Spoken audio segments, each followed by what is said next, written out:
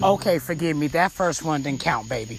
Hello, how you doing? This is Mama Red Ivy LGBTQIA. Honey, Mama, we're going to always love you.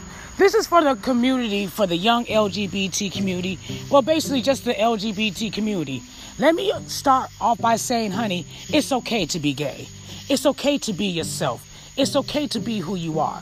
The only reason why these people are messing with you because they're gay themselves, honey. They're upset that the fact that you know exactly who you are and they don't know who they are. And that's sad. Always be yourself. Don't let nobody tell you that God said it was wrong because, believe it or not, they're doing everything that's disrespectful to God every day. So they really can't tell you nothing about you.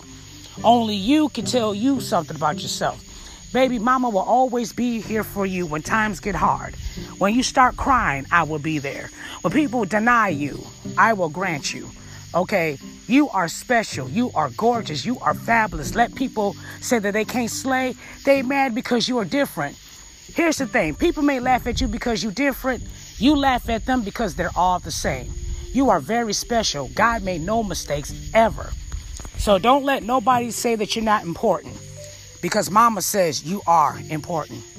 Take care of yourself. And remember, always slay today, slay tomorrow. Mama Red Ivy loves you. Take care, babies. Bye-bye. More topics. And that's another thing too, sweetie. We're going to talk about topics of everything in the LGBT. What's going on in the LGBT. Believe it or not, we're going to talk about people that's on the DL.